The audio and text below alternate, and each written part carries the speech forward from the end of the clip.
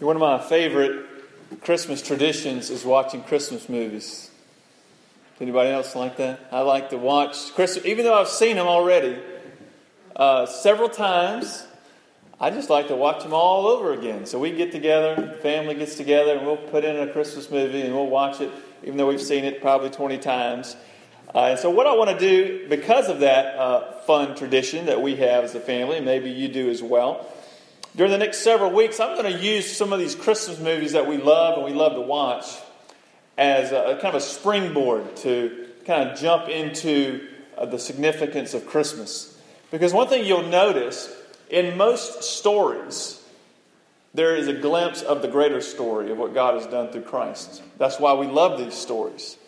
And so it's the same is true in these Christmas stories, these Christmas movies. And so this morning I'm going to be using one of my favorite Christmas movies, Home Alone. Has anyone seen Home Alone? A few of you, hopefully. It came out in 1990. It's been around for a while. But it's a comedy. It's a fun movie to watch. And we have a lot of fun watching. Actually, we just watched it the other night. We gathered the family around and watched it again. And believe it or not, Home Alone, even Home Alone, this movie with Macaulay Culkin, shares some parallels to the Christmas story.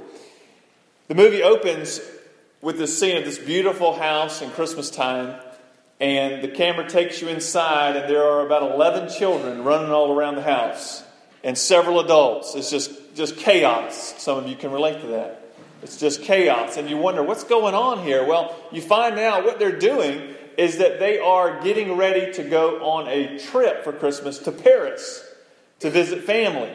And so they're trying to feed this group of people. So you have a pizza guy there, you have a police officer that you find out later is really not a police officer there, trying to get people's attention. It's just chaos. And in the midst of the chaos, there's a young little boy, 8-year-old boy. His name's Kevin. He's the youngest of 5 kids in the McAllister household. And Kevin, he's trying to get ready for this trip, and he's trying to figure out what to do. He's asking questions, and no one wants to help him. He's just having a hard time. All these different run-ins with people in his family. Things are just not going his way. And so, after several dramatic moments in the McAllister household, they kind of have this conflict where Kevin and his mother are talking to one another. Kevin's mother's taking him up to the bedroom where he's going to spend the rest of the evening because of some misbehavior. And so they're having this conversation. Well, Kevin, being the 8-year-old boy that he is, kind of lashes out at his mother. And he says, "I wish my family would disappear." And obviously this was somewhat hurtful to his mother. And she says, "Well, I hope you really don't mean that. If you mean that, then say it again." And so he says it again and then turns in defiance to his mother and marches upstairs. Well, as this unfolds, everyone goes to bed. And then at night, there's a storm. And the storm knocks out the electricity, which clears their alarm clocks. And this is when you had alarm clocks that were only connected to the electrical outlets. Okay? And so, this is 1990. And so you had cleared the alarm clocks. And so they wake up, they realize they're late for their flight. So everybody, this whole crowd of people are trying to run to and fro, trying to get ready. They finally get all ready. They say, "Hey, I need you to count the children." They count the children. Well, a neighborhood kid had come over, being nosy. And he's kind of looking through the stuff. And so as they're counting the children, they count the neighborhood kid instead of Kevin. Because Kevin has been exiled to the attic bedroom because of his misbehavior. And so they count all the children. They accidentally count the neighborhood kid. They get in the van. They're hustled to the airport. There's some holes in the plot, admittedly. But they finally get on the plane. And halfway to France, they realize, we forgot Kevin. So Kevin's at home alone. Hence the title. Well, Kevin wakes up in the morning. And he, marches downstairs, just kind of going through his tradition, his routine. And he's realizing it's kind of quiet in the house. And so he fixes him some breakfast, and, he didn't think much of it. But then after a while, he realizes, where is everybody? So he starts calling out their names, and no one answers. He walks around and realizes everyone is gone. his wish has come true. His family has disappeared. And at first there's maybe a hint of alarm on his face. But that quickly goes away as he realizes he's home alone and he can do whatever he wants to do. And he starts to do that. And he starts with jumping on his parents' bed and eating popcorn for breakfast. And so things like that start to happen. Then he watches a movie that he's not supposed to watch. And then he is eating, things that are bad for him. And he's basically saying, I'm just going to do whatever I want to do. This is true freedom. My parents are gone. It's just me in the house. He's just thinking this is what life is all about. This is true freedom. As I was watching this movie, we're obviously chuckling about it, having a lot of fun watching it.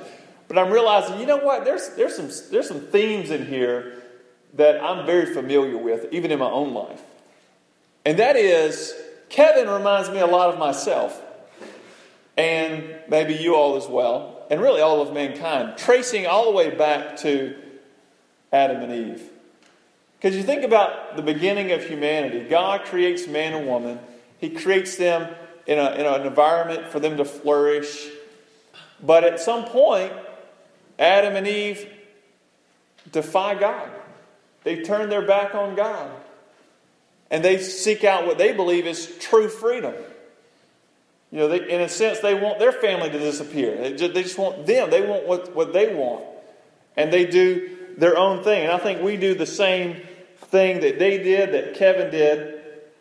And this is what the Bible calls sin. It's doing your own thing, going your own way, trying to be the master of your own fate, so to speak.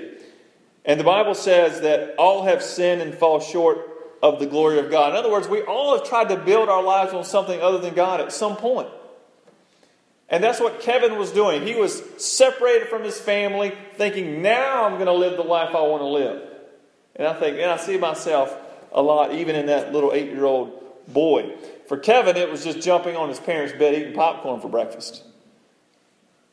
Now, I don't know if that's what you would do, but we have our own devices we go to express our independence from God. And we've all been guilty of that. And I'm not sure what it looks like for you, but the issue is that all of us at one time or another, at some point in our lives, we have gone our own way. We have done our own thing. We have turned our backs on God. And we sought what we believed would be true freedom. And what happens is it results in separation. Just like for Kevin, he was separated from his family. When we turn our backs on God and do our own thing, the Bible calls that sin, and that brings about separation. And you all know what that's like. If you've ever had anybody do something to you that was wrong in a relationship, you know what that causes. It breaks down the relationship. It causes separation. It causes a divide that needs to be bridged. There must be reconciliation for that relationship to be mended, to get to a place where it can actually grow again. And it's the same thing with us and God. When we turn our backs on Him, there's separation, there's a breakdown, and the Bible calls that sin. Our sin separates us from God. Now, for a time, as you're watching this movie, Kevin enjoys being alone, right? Because he can do whatever he wants. There's no one there to tell him what he should do and what he should not do. He can do whatever he wants. But his aloneness, his separation from his parents begins to set in. And he begins to miss his family.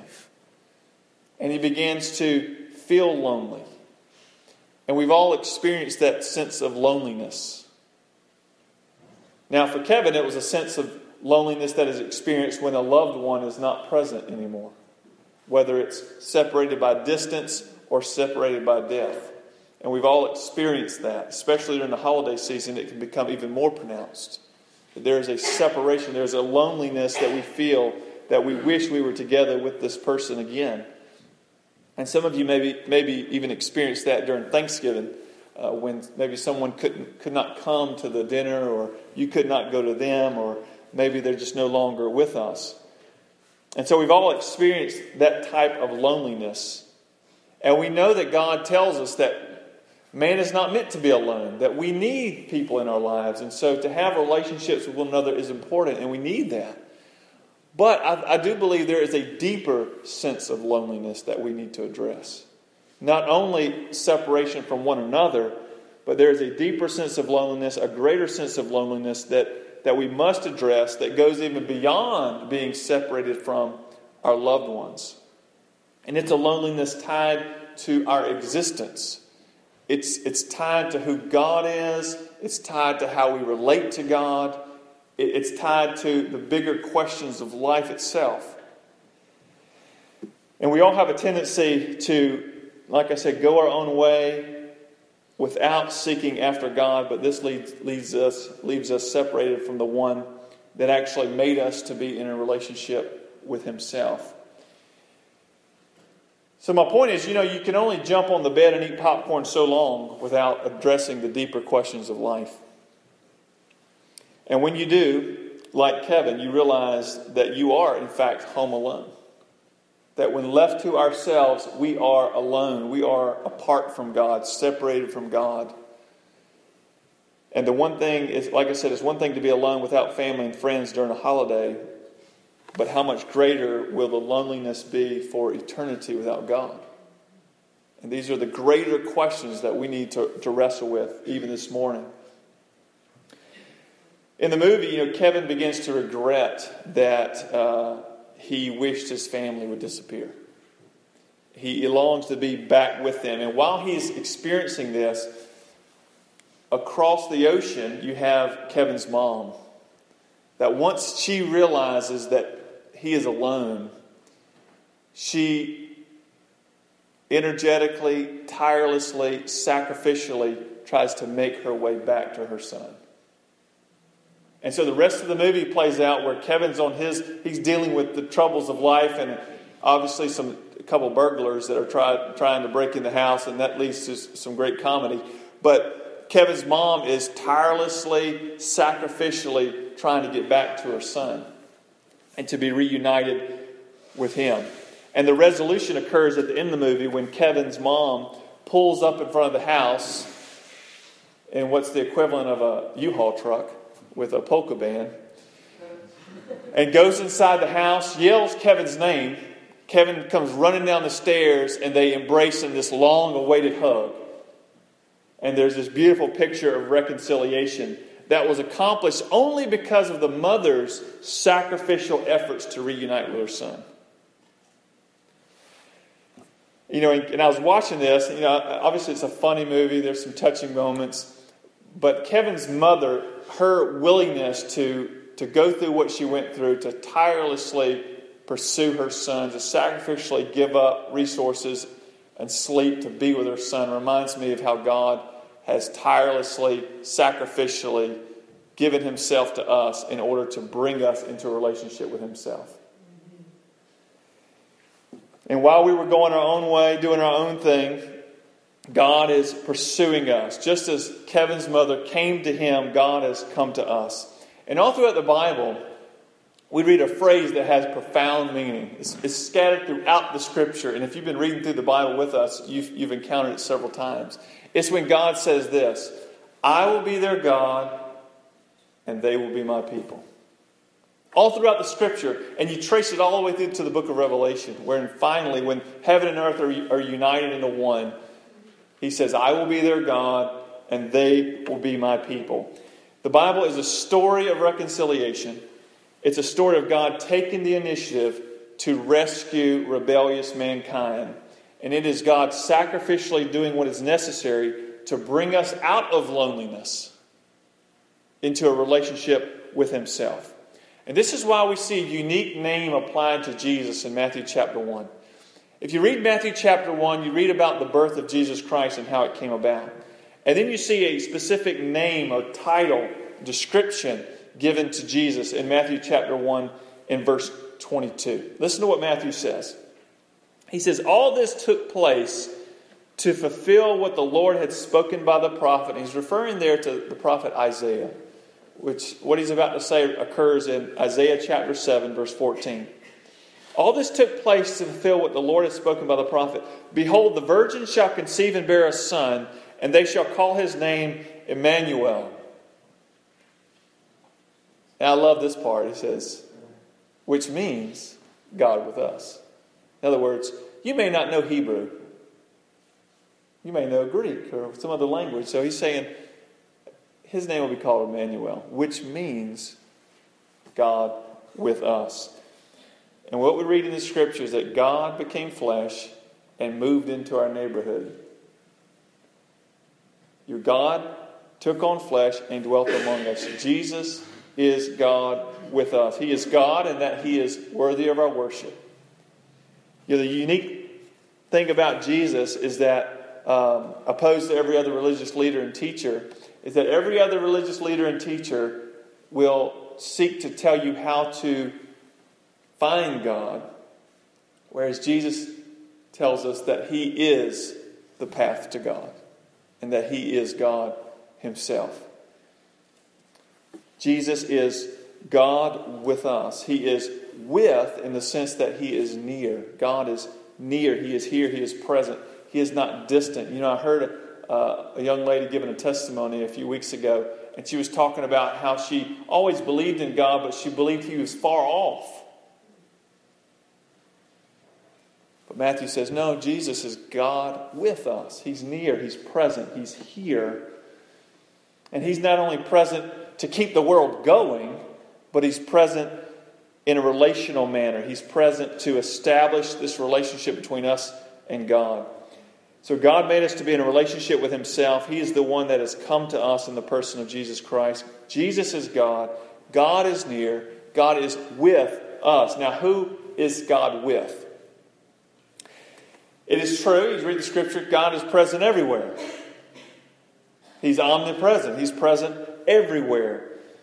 However, just because you are in the same room as someone doesn't mean you know them or that you have a relationship with them, right? For example, this past summer when we went to New York City, we had the opportunity to go to the TV show Live with Kelly Ripa. All right? So we went in there, and long story short, everyone in the family got in but me, and then I got one of these, hey, come over here type motions, and they let me in, and I'm standing there like just a few, yards from Kelly Ripa. They just put me in there. I didn't have a seat, but they just let me stand there. So anyway, I'm at the TV show. I am with Kelly Ripa. However, just because I can see her, she can see me, doesn't mean we know each other. Right? I know that may surprise you, but we don't. I don't know her. She doesn't know me. There's no relationship there. So it's possible to be in even the same room as someone, and some of you even know this, to be in the same room with someone and not have a relationship with them, or not be in good terms with that person. So just because God is present everywhere doesn't mean that He is known by everyone.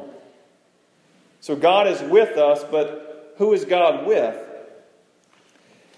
Just like you can feel alone in the midst of a crowd, it is possible for you and me to recognize that God is present, and yet we can still remain separated from Him.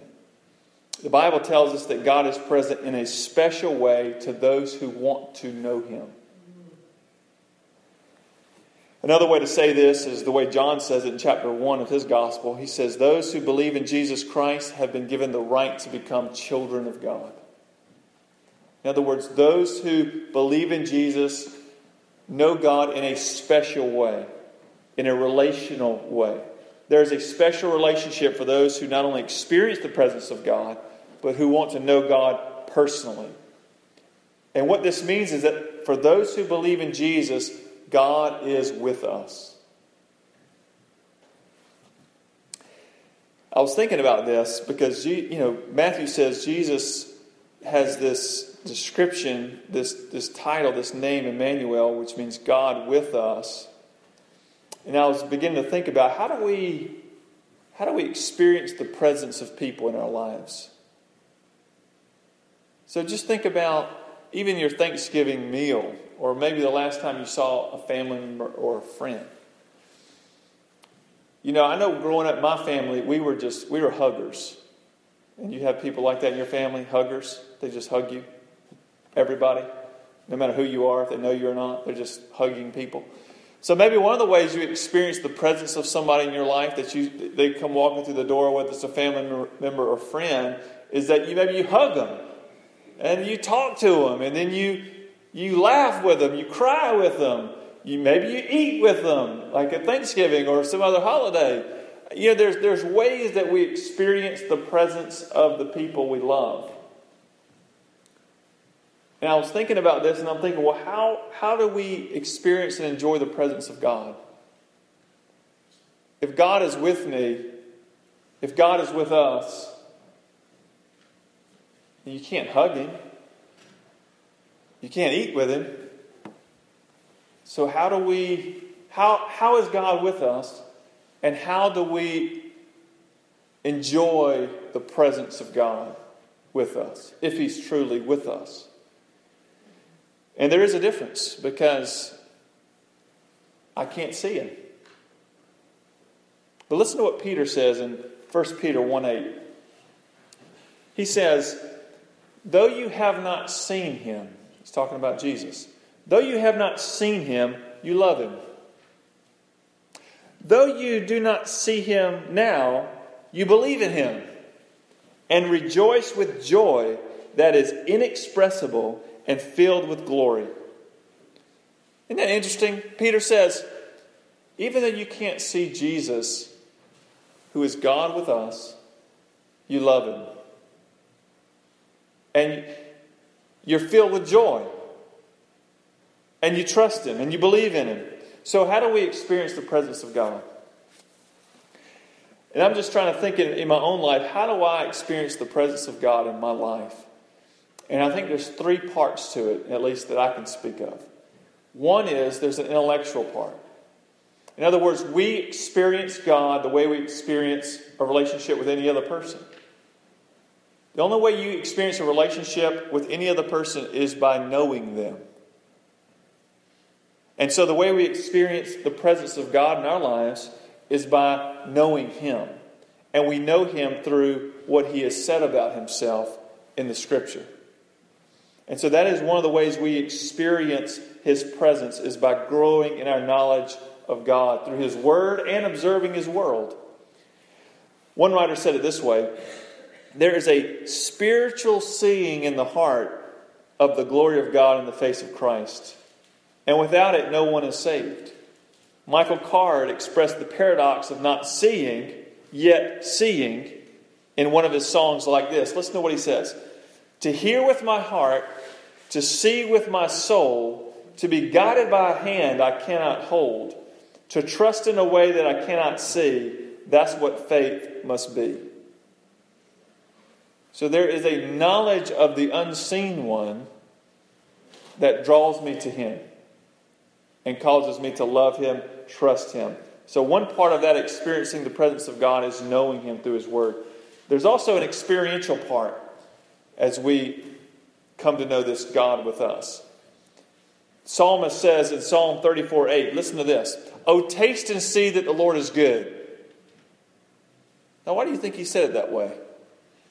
Why didn't he just say, know that the Lord is good? The Lord is good, just know that. He didn't say it that way. He says, you need to taste and see that the Lord is good. That's experiential language. That means when you enter a relationship with God, there's something there that you will experience over time, that you will become convinced that He is good. Now, this may take several forms, or may experience in several ways. This may be an answer to prayer. God may bring about some provision in your life, or it may come through a person, or it may just be evident in His providential working in your life. But in some way, shape, or form, God works in your life. He's a personal God. And so there is an experiential part to the Christian faith. And then thirdly, there's an emotional part as we experience God. Often feelings follow our faith. Feelings follow our faith. As you know, Helen Keller, she was blind, and yet she did great things for both the blind and the seeing community. And listen to what she says, or what she said. She said, The best and most beautiful things in the world cannot be seen or even touched. They must be felt with the heart. And so there is a place for feelings. And like I said, our feelings often follow our faith. And I believe this is why the Bible tells us that in Christ we experience the peace of God. We experience contentment. I think this is why the Bible says the fruit of the Spirit is love, joy, peace, patience, kindness, goodness, gentleness, faithfulness, self-control. So he's saying that there's a mixture of feelings and dispositions that are wrapped up in the experience of God that all of us experience in some way or another. And the truth is that even knowing this, knowing that God is with us, that He has pursued us, that we have been reconciled with Him, just like Kevin and his mom, they came together. There was this experience of they hugged each other. They caught up on what was going on through communication. There was an overflow of emotion. And so some of those elements are the same with us as we experience God through Jesus Christ. But even though we have God in our lives, those of you who have placed your faith in Jesus, loneliness still may creep in. But if you have faith in Christ, you're never truly alone because God is with us. And it's interesting, as you read the Gospel of Matthew, Matthew begins his Gospel by saying, Jesus is Emmanuel, God with us. And then at the very end of his Gospel, in Matthew 28, what does he say? He gives us the Great Commission, and then he says, Jesus says, I am with you always to the end of the age. Because Jesus is Emmanuel, God with us. So during this Christmas season, even though you may be surrounded by many people, loneliness may creep in. But as a child of God, you can take comfort in knowing that you will never be home alone. Because Jesus is Emmanuel, God with us. Let's pray. Father, we are thankful for your pursuit of us. As we were in our own houses, doing our own thing, God, you pursued us through the person of Jesus Christ. You took on flesh, you dwelt among us. And God, we're so thankful that you sent your Son. And it's during this season that we especially celebrate His first coming. And we anticipate His second coming. And in the meantime, Lord, as we face difficulty, as we face challenges, as we walk through this life, and we may even experience loneliness, even great loneliness at times, let us remember that Jesus is Emmanuel. And if we have Christ in our lives, then we know that you are with us. And that is a great comfort. And we give you praise for that truth. In Jesus' name, amen.